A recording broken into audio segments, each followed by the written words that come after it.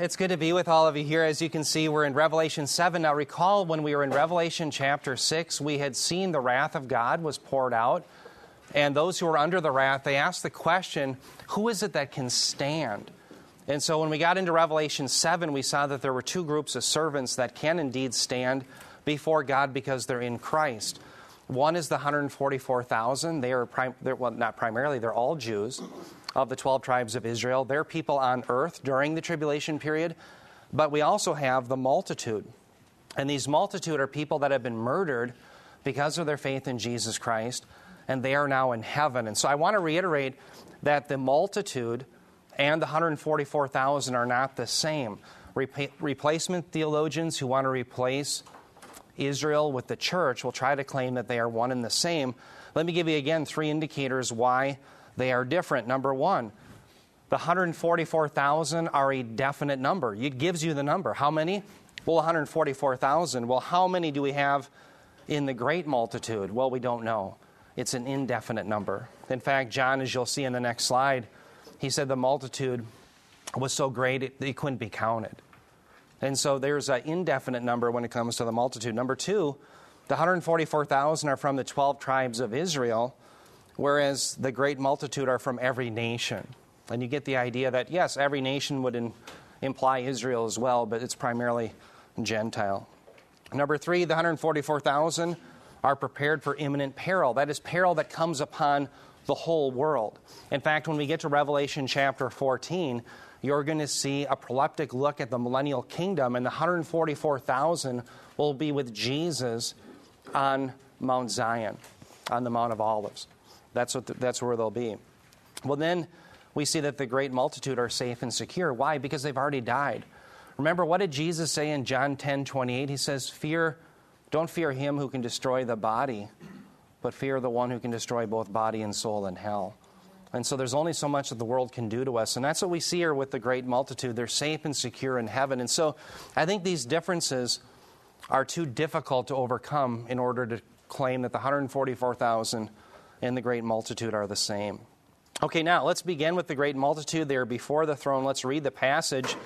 Revelation 7:9 through 10, it begins saying, after these things. Now, let's just stop there. Remember when we see that phrase?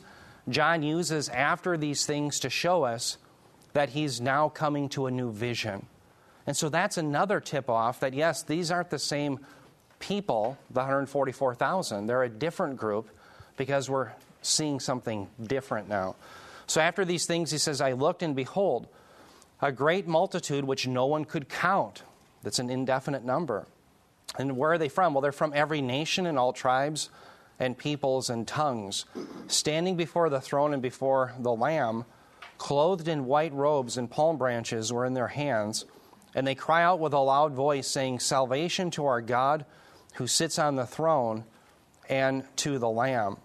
Now, notice here, it says in the bold, or I should say the red highlighted portion, that this multitude is from every nation and all tribes and peoples and tongues. That does not imply, as some universalists have claimed, that this means everyone's saved. Okay, in fact, notice the term from. I wonder if I can point on the screen here. Yeah, there we go. Notice from, that comes from the preposition ek. Here it's used in a partitive sense. It would mean that there are some from every nation and tribe and tongue. Now, the reason we know that is contextually. Turn your Bibles ahead to Revelation chapter 11, verse 9. And what I'm going to show you is that identical phrase is used of those who celebrate the death of the two witnesses. Now, who are the two witnesses? Well, they're God's prophets who are preaching the gospel. And so it just shows you that you can have some from every tribe, nation, and people that belong to God, but then there's others who hate the things of God and they hate the gospel. So notice here in Revelation 11:9, we'll read out probably to verse 10 here. Revelation 11:9, the two witnesses were witnessing, they were killed.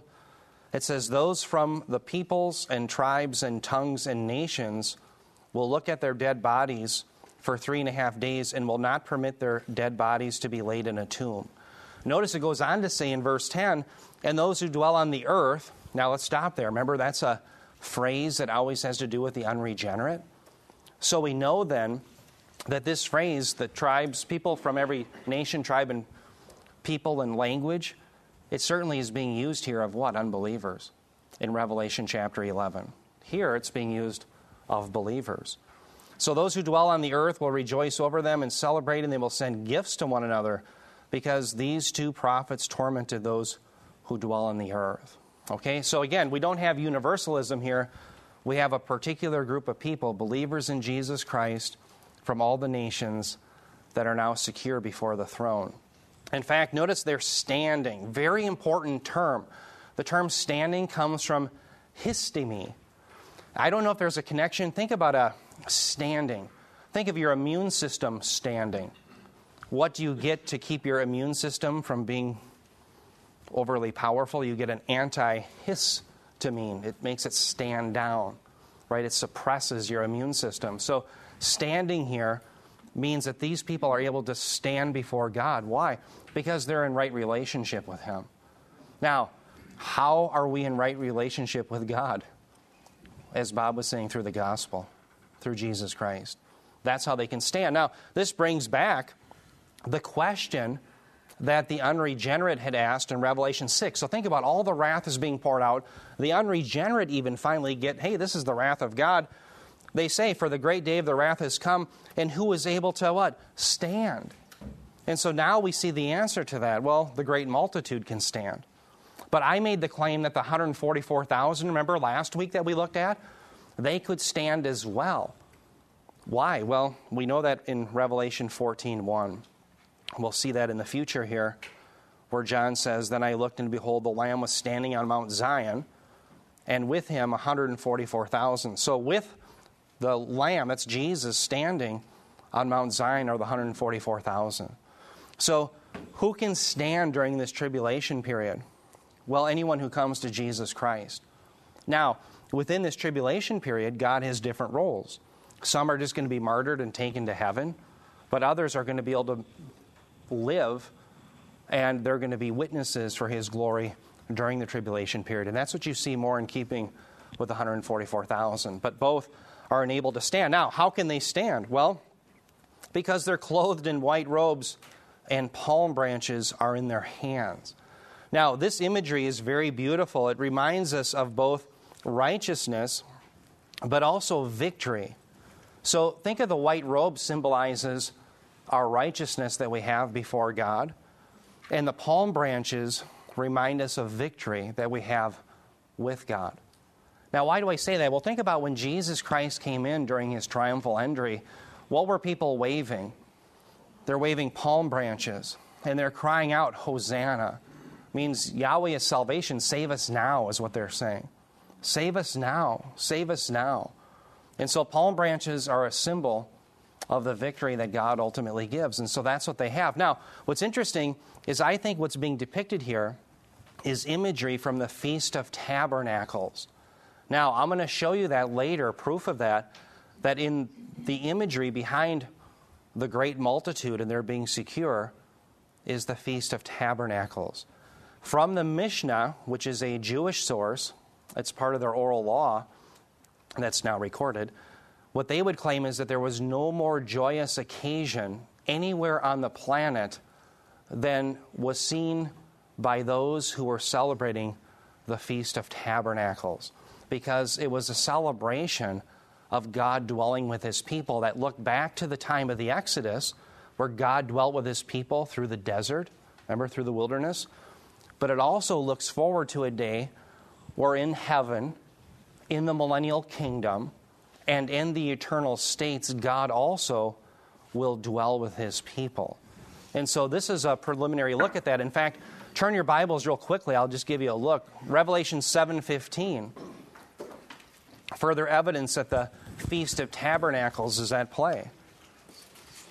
We'll come to this in a few slides, but I want you to see it now. Revelation 7:15. It says, for this reason, John says, they are before the throne of God, and they serve Him day and night in His temple, and He who sits on the throne will spread His tabernacle over them. So here you have God tabernacling with His people, and so that's the background. Now, what do they cry out? Well, these saved ones, by the blood of the Lamb, They cry out, "Salvation to our God who sits on the throne and to the Lamb." Now, the participle that's used there is in the present tense. Present tense, we as English readers have to think about the present tense not just reflecting something that's currently ongoing during this vision, but the emphasis is on the action. It's seen in process.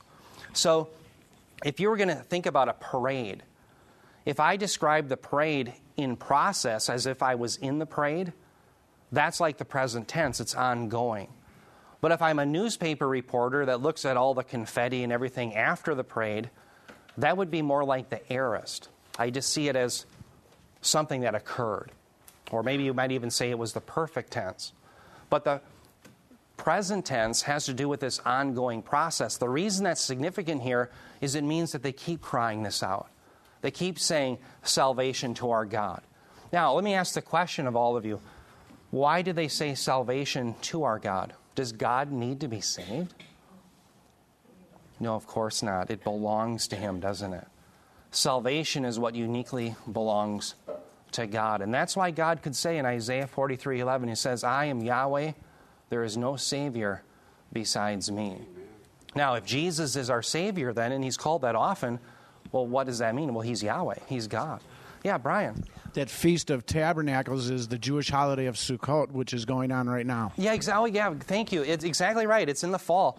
The 7th month of their year, it's called Tishri, and the 15th day all the way to the 21st. But yeah, it's our September, October, the beginning of October. So it's right now.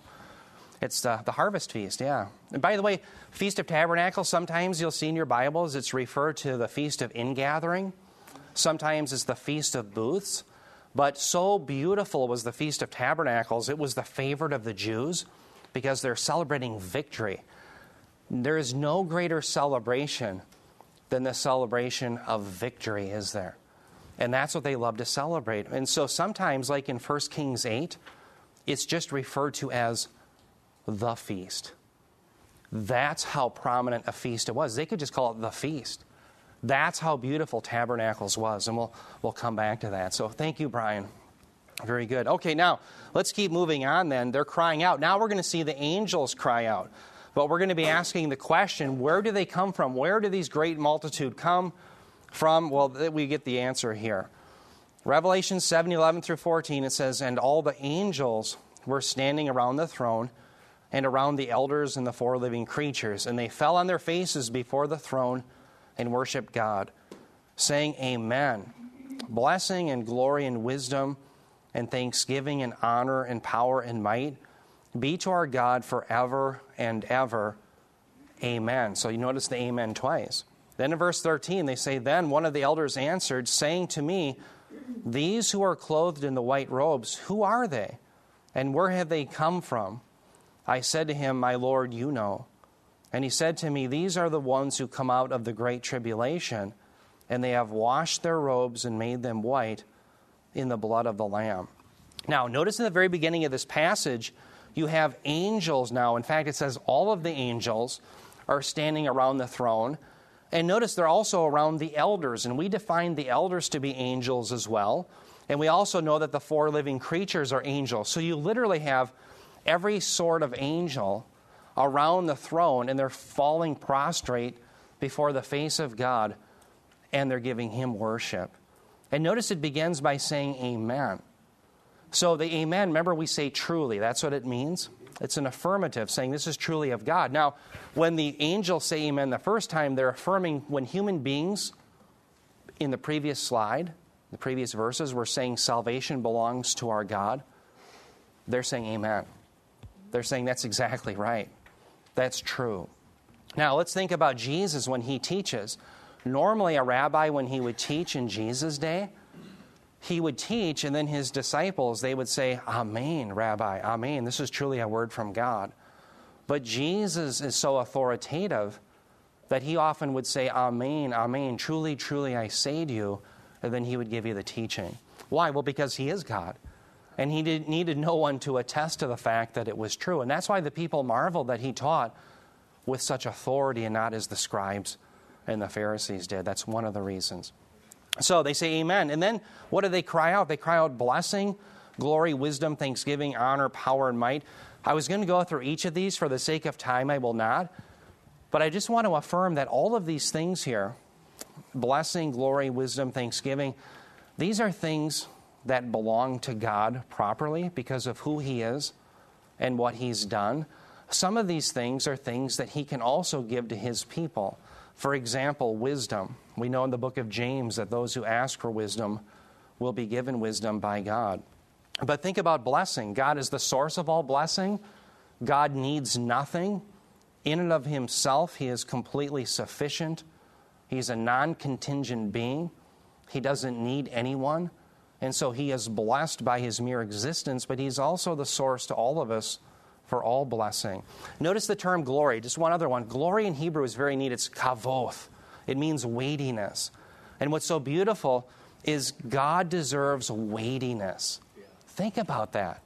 When someone comes in the door, and if it was, for instance, let's say you were in the Navy in World War II, and all of a sudden Chester Nimitz, the Admiral of the Pacific Fleet, came in, you can imagine there'd be some hearts that would patter. There's a weightiness to Chester Nimitz. Or perhaps you're in the Third Army and General Patton came in. General Patton, blood and guts himself, is in. And your heart would patter. There was weightiness to him. But dear ones, who's the weightiest of them all? The Holy One of Israel. Amen.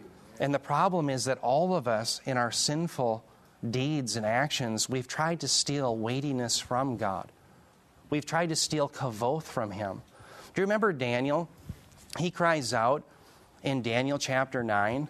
In fact, let me turn to it. I just want you to see this beautiful prayer. Daniel's concern, and this is what we see fulfilled in the 70th week, is that God would have a zeal and restore the glory to His name. So turn to Daniel 9.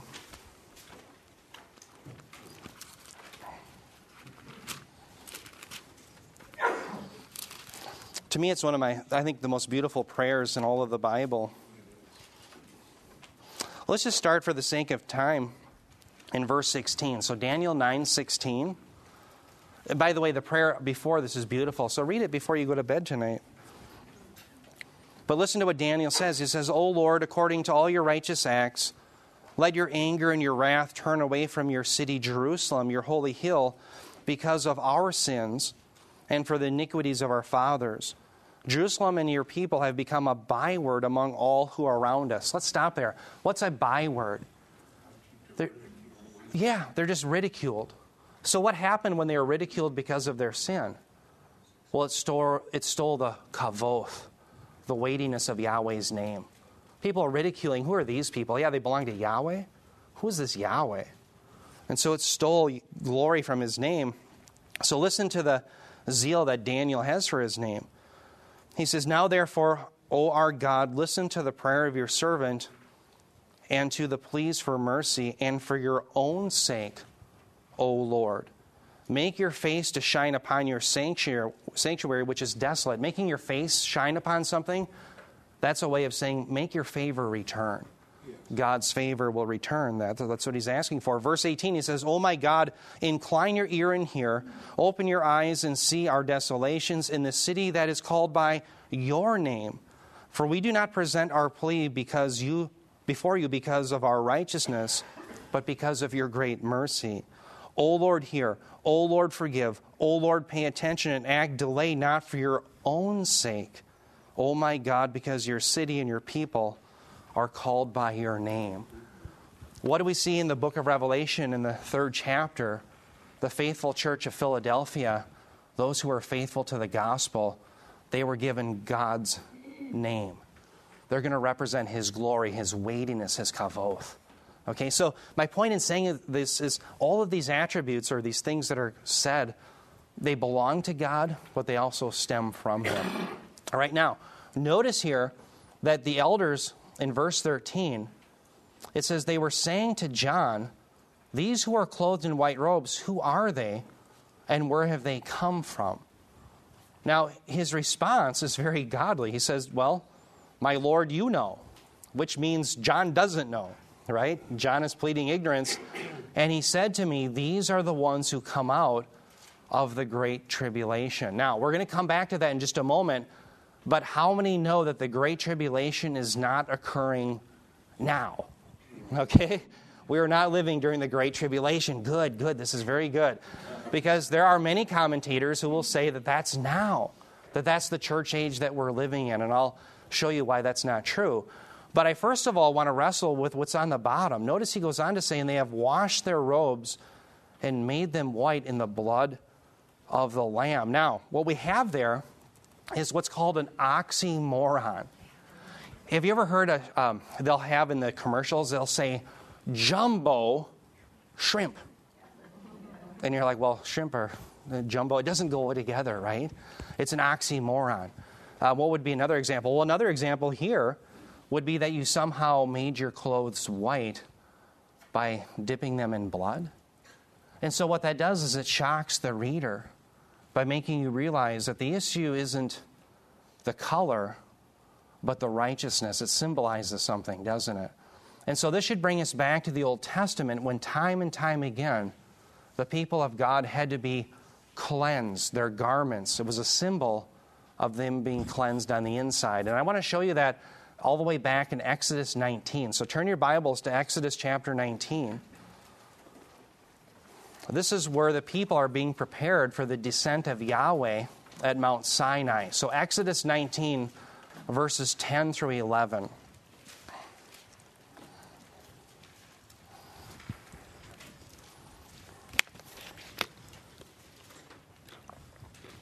Exodus 19, 10 through 11. Notice it says, the Lord said to Moses, go to the people and sanctify them today and tomorrow, and make them wash their clothes, and be ready for the third day. For on the third day the Lord will come down on Mount Sinai in the sight of all the people. Then Moses went, and I'm skipping to verse 14 now. Notice in verse 14 it says, then Moses went down from the mountain to the people and sanctified the people, and they washed their clothes. So again, this washing is often a symbol of being prepared for God. And so ultimately we're washed by being clothed in Christ. All those who have been baptized into Jesus Christ have put on Christ, as it says in Galatians 3:27. Now turn your Bibles ahead again in the Old Testament. Go to Zechariah chapter 3. Zechariah chapter 3, verse 3, you'll see a reference to Joshua, the high priest. And he is a sinner. He's a sinful man. And so he has dirty clothes. Now remember, Joshua, his name is the same as Jesus. Yeshua means Yahweh saves. And what's very beautiful in Zechariah 3 is you have the high priest of Israel. He can't do any mediation or work for Yahweh because he has these soiled clothes. But who is the one who cleans his clothes? It's the angel of Yahweh. Now, who is the angel of Yahweh? Well, that's the pre-incarnate Son. That's really Jesus Christ, isn't it? And so he's the one who gives Joshua, Yeshua, clean clothes and showing himself to be the true Yeshua. Yahweh is salvation. So Zechariah 3:3, it says, now Joshua was dressed in filthy clothes, and he stood there before the angel. The angel spoke up to those standing all around, and he said, remove his filthy clothes. And then he said to Joshua, I have freely forgiven your iniquity and will dress you in fine clothing. That's exactly how any of us are saved. We're clothed in the righteousness of Christ through believing in the Son. And that's what Bob was saying. That's what we need. We need the gospel. We don't need religion. We don't need pomp and circumstance and a holy man. We don't need any of those things. What we need is the blood of the Lamb to make ourselves clean. Now, let's go back to the question, who are these? Where do they come from? The angel ends up answering the question. These are the ones who come out of the Great Tribulation. Now, I mentioned that there are many commentators who will claim that the Great Tribulation is the period of time that we're living in now.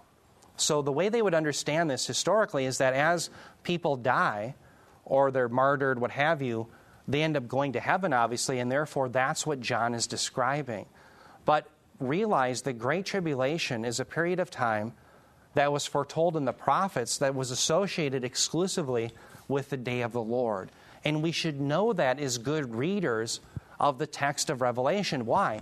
Because in Revelation chapter 6, all of the seal judgments, we laid out that they were synonymous with the events that Jesus had forewarned about, which was associated with the 70th week of Daniel.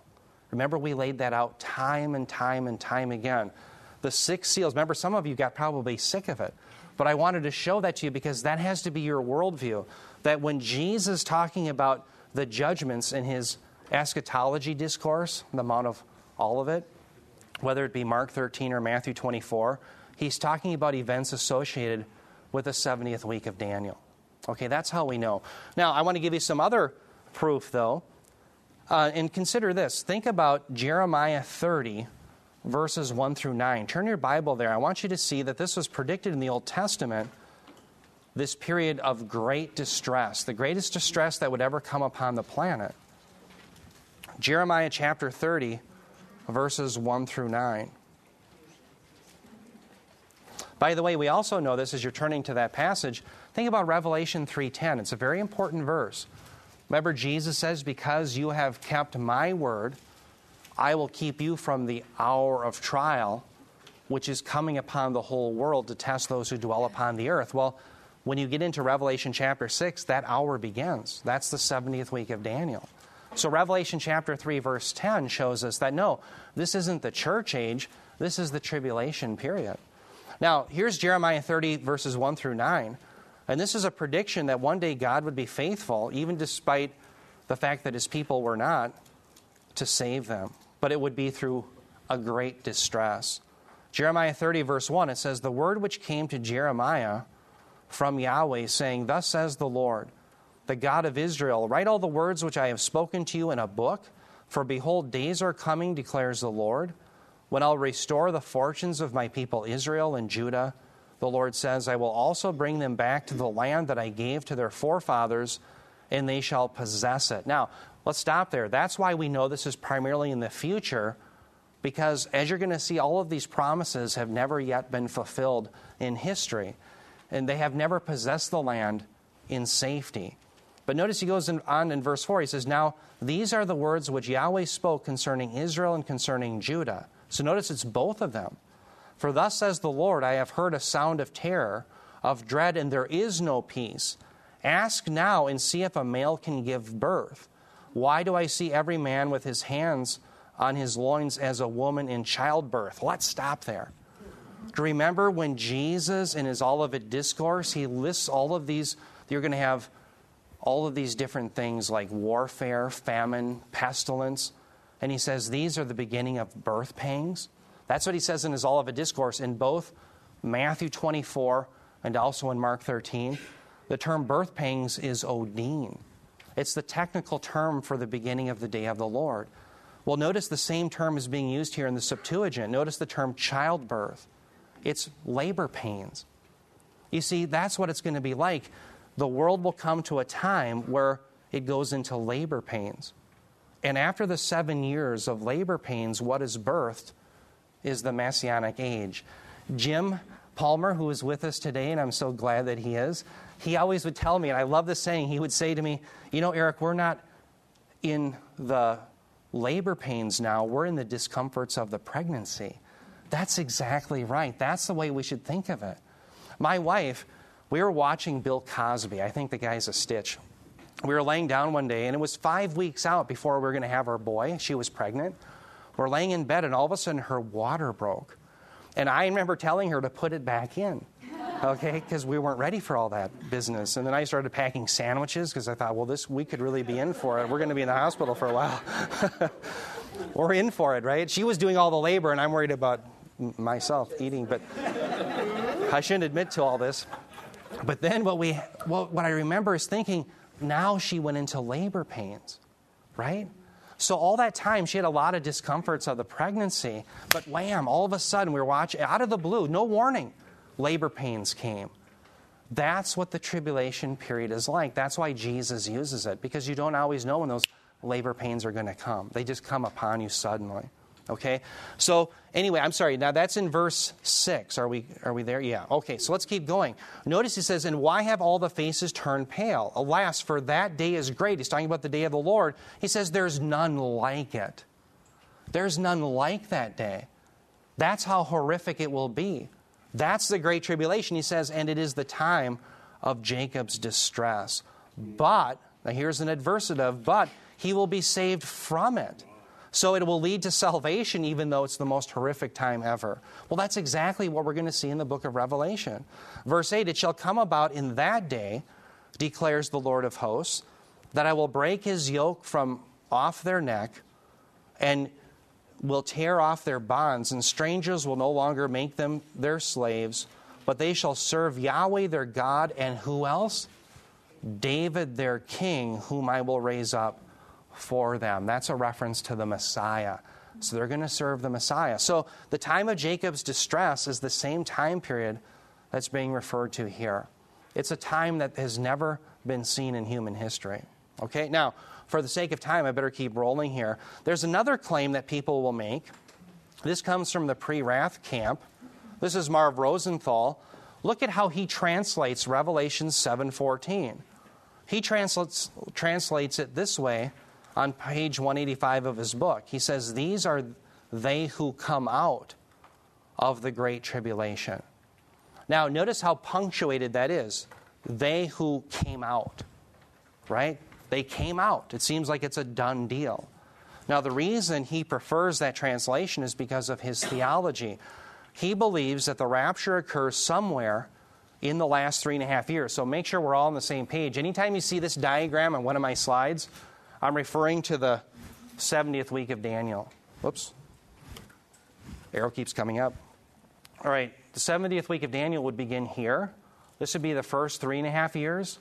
This would be the last 3.5 years. So 7 years total, correct? Well, in the pre-wrath view, they believe that the rapture happened somewhere in the last 3.5 years. And so they believe this is the reference to the rapture in the book of Revelation. They believe Revelation 7:14 refers to the rapture of all believers. All right? Now, what's the problem with that? Well, first of all, I think the ESV renders this present participle better than does Marv Rosenthal. In fact, the ESV, I think, does a dynamite job. Notice it says in the ESV version, these are the ones coming out of the great tribulation. Now, notice the difference. This would imply it's an ongoing process, perhaps during the whole length of the Great Tribulation, which is the 3.5 years at the end of Daniel's 70th week. Now, why is that preferred? Well, because it's a present passive participle. Remember, what does present tense refer to? Action that's seen in process. It's not a snapshot of a one-time thing. It's something that's seen in process. Now, turn your Bibles to Revelation 7:14. I want you to see why some would reject my claim. And what they would say is, and this is true grammatically, oftentimes the participle is tied to verbs. That is, it's modified by the verbs it's surrounded by. Okay, and I want you to see the verbs that it's surrounded by. Notice in Revelation 7:14 it says, I said to him, Sir, you know. And he said to me, these are the ones coming out of the great tribulation. They have washed, that's the first verb. They have washed is aorist, active, indicative. Notice the next verb, made them white, and they've also made them white in the blood of the Lamb. Made them white is also aorist, active, indicative. So some scholars will say, well, that participle has to be modified by those verbs. And so you don't have a true present tense here. Here's why they're wrong. Contextually, we have a reason why the participle, in a sense, should stand alone. Notice that these people, the verbs that are being described of them, where it says that they have washed and they have made them white, that's a reference to their salvation. When are you saved? The moment you come to Jesus Christ by faith. Is that necessarily the same time that they're being martyred out? No. How many in here have been Christian at least 10 years? I would assume, yeah, the majority of you have. Well, think about it. Let's just say there was somebody who was writing about you coming out of this age because of your being martyred. Would that necessarily mean that it happened at the moment of your conversion when you were washed in the blood of the Lamb? Well, of course not. It might have happened years later. And in the same way, John is describing two different things. On the one hand, they washed themselves, they came to faith, but they are the ones who are presently coming out of the tribulation. And so what he's describing is an ongoing martyrdom. That's, yes, it's related to the fact that they're believers, but it doesn't mean that it happened at the same time. In other words, it's not that they came to faith and they were martyred. but perhaps they came to faith and it was weeks or months later. Then they were martyred. So the participle, therefore, should stand alone, and therefore it should have that present tense. That's why the ESV is to be preferred, and that's another reason why we have to reject that this is a reference to the rapture. So the way I would see it instead, when we look at Revelation 7:14, where it says these are the ones coming out of the Great Tribulation, what you have is, think about it, the Great Tribulation happens right here, and what you have are people being martyred constantly through it. And so they're coming out. They keep getting killed. Now, we see evidence of this in the Olivet Discourse. Turn your Bibles to Matthew 24, verses 4 through 9. Again, Matthew chapter 24, verses 4 through 9. I want you to see that this follows Jesus' pattern that he gave to us in the Olivet Discourse. Matthew 24, 4 through 9. Remember in Matthew 24:4, Jesus is answering the question of the disciples. It says, Jesus answered them, "Watch out that no one misleads you, for many will come in my name, saying, I am the Christ." Now, let's stop there. The first seal, we had the coming of Antichrist and his coalition. So that fits in very nicely with what Jesus is referring to. Well, then he says, you will hear of wars and rumors of wars. That's verse 6. Well, we saw that in Revelation 6. We saw the wars, sword, famine, pestilence, wild beasts, all of those things. So he says, you will hear of wars and rumors of wars. Make sure that you are not alarmed, for this must happen, but the end is still to come. For nation will rise up its arms against nation, and kingdom against kingdom, and there will be famines and earthquakes in various places. Now let's stop there. All of those are associated with the events in the first 6 seals in Revelation 6. We saw them almost in order verbatim. All of a sudden, then he says in verse 8, all of these things are the beginning of, there's our term, Odin, birth pains. So the first 3.5 years is considered the beginning of birth pains, right? Now, notice what he says in verse 9. Obviously, you're leaving the beginning of the birth pains, and then he says, then they will hand you over to be persecuted and will kill you. Well, lo and behold, in Revelation 7, we see, sure enough, they're being taken out of the Great Tribulation because they're being killed. And it happens during that whole length of time. People are being martyred. Now, does that mean there's nobody killed in the first 3.5 years? Well, of course not. But there's going to be an intensified persecution in the last 3.5 years. And Jesus even shows us that. So remember in the Olivet Discourse then, in Matthew 24:9, he talks about all the way to verse 14, 24:14, at the end of the 70th week of Daniel. Well, then by way of recapitulation, he brings you back to the midpoint, which is the abomination of desolation, which is right here. And then he focuses on it all the way to verse 28. So the Great Tribulation receives the most ink by Jesus. And that's why Jesus says this in Matthew 24:21 through 22. For then there will be a great tribulation, such as not occurred since the beginning of the world until now, nor ever will. Let's stop there. When we were reading Jeremiah 30, didn't Jeremiah say it was the worst time ever? There was none like it.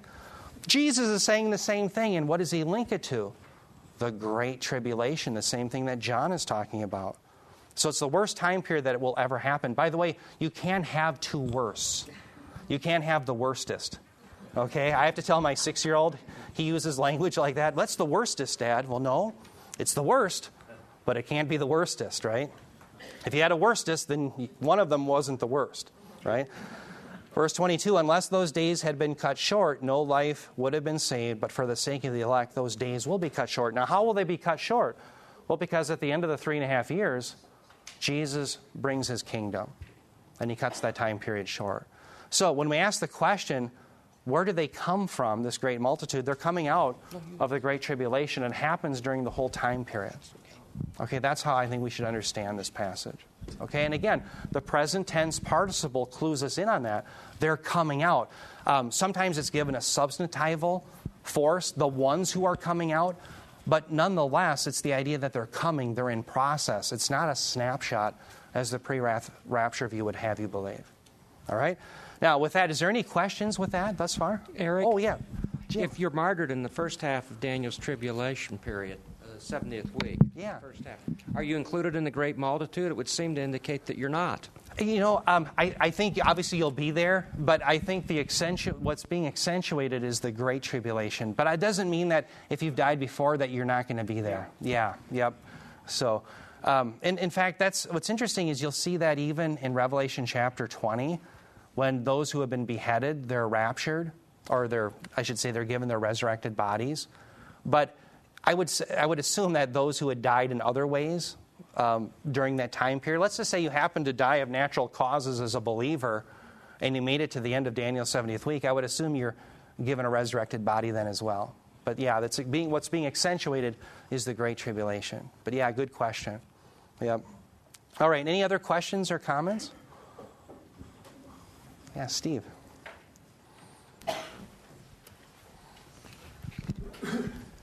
Where are the 144,000 on that timeline? Is it? Oh, I'm sorry. Let me back up. Oops. Okay. The man of lawlessness is revealed, and the church is gone, and the gospel is reinstated with the 144,000, or maybe you could shed some light on that. Let me try to point to this. So the great multitude that we're looking at here, they're going to be martyred. They're taken out, and so they go to heaven during the last 3.5 years. The 144,000 are able to stand. For some reason, they're enabled supernaturally by God to stand as His witnesses during that time period. And so when we get to Revelation 14, it'll say that 144,000 are standing with the Lamb on Mount Zion. Remember the question, who is able to stand? Well, these are able to stand before God. Standing has to do with you are able to not be judged by God, right? So the 144,000 are going to be on earth during this time period while these people are going to be in heaven. So does that answer the question? Is the church is gone after the rapture, obviously, but is there no gospel in the first? No, I would assume that there is. I would assume that because people are being saved. Yeah, so we're not given every detail. Remember, even in the book of Revelation, we're not given every single detail. So you have to assume that, yes, the gospel is being proclaimed, and perhaps it's even through tapes, or we don't know. I'm just... there's going to be a lot of things that were recorded. Bob has a lot of data out there, and the CIC articles. Those CIC articles are going to come in handy. So there's all sorts of different ways that people will come to faith. Yep. So, but yeah, the focus here, I think, is now we're shifting to the last 3.5 years. And so think about how significant the Great Tribulation is, because we're starting to focus now on that already in Revelation chapter 7. Yeah. So the first 6 seals, I think, really should be seen as taking us up to the midpoint. And then that interlude between the 6th and the 7th seal is really bringing us into the Great Tribulation. Now, next time, by the way, I want to get in. We don't have time. It's just so exciting. I wanted you to see the Feast of Tabernacles and how it's being alluded to here, but we'll have to wait for next time. I apologize. Next time, I'm just going to bring my computer every time now in case we have a problem with the password again. But we're going to get into the Feast of Tabernacles, and you're going to see how God desires to tabernacle with His people. And there's some beautiful imagery that ties in to what Jesus does during His earthly ministry and what He's going to do for us. Let me just say it this way. The Feast of Tabernacles, it looks back to a time when God tabernacled with His people in the wilderness, but it ultimately looks forward to a time when He will tabernacle forever with His people, where you will be provided drink, you'll be provided food, and you'll be provided protection from your enemies, just as God would have done for the people of Israel had they trusted in Him. But it's going to be fulfilled, and we're seeing that being foreshadowed by those who are in heaven. But it ultimately will be fulfilled in the millennial kingdom and in the eternal state. So with that, let's bow our heads in prayer. Heavenly Father, we thank You so much that we can look into these things about the future, and we can be comforted because we know that those who trust in Christ can stand before You. And we thank You so much, Heavenly Father, that those who come to Your Son by faith will one day tabernacle with You forever. We can't wait for that day where we have no more need, that we're glorified. No longer will we sin against You, but will represent Your name. We'll bring You honor and glory, kavoth, great weightiness that You deserve. Lord, we long for this day, and so we say with all the saints, Maranatha, come, Lord Jesus. Amen. Amen.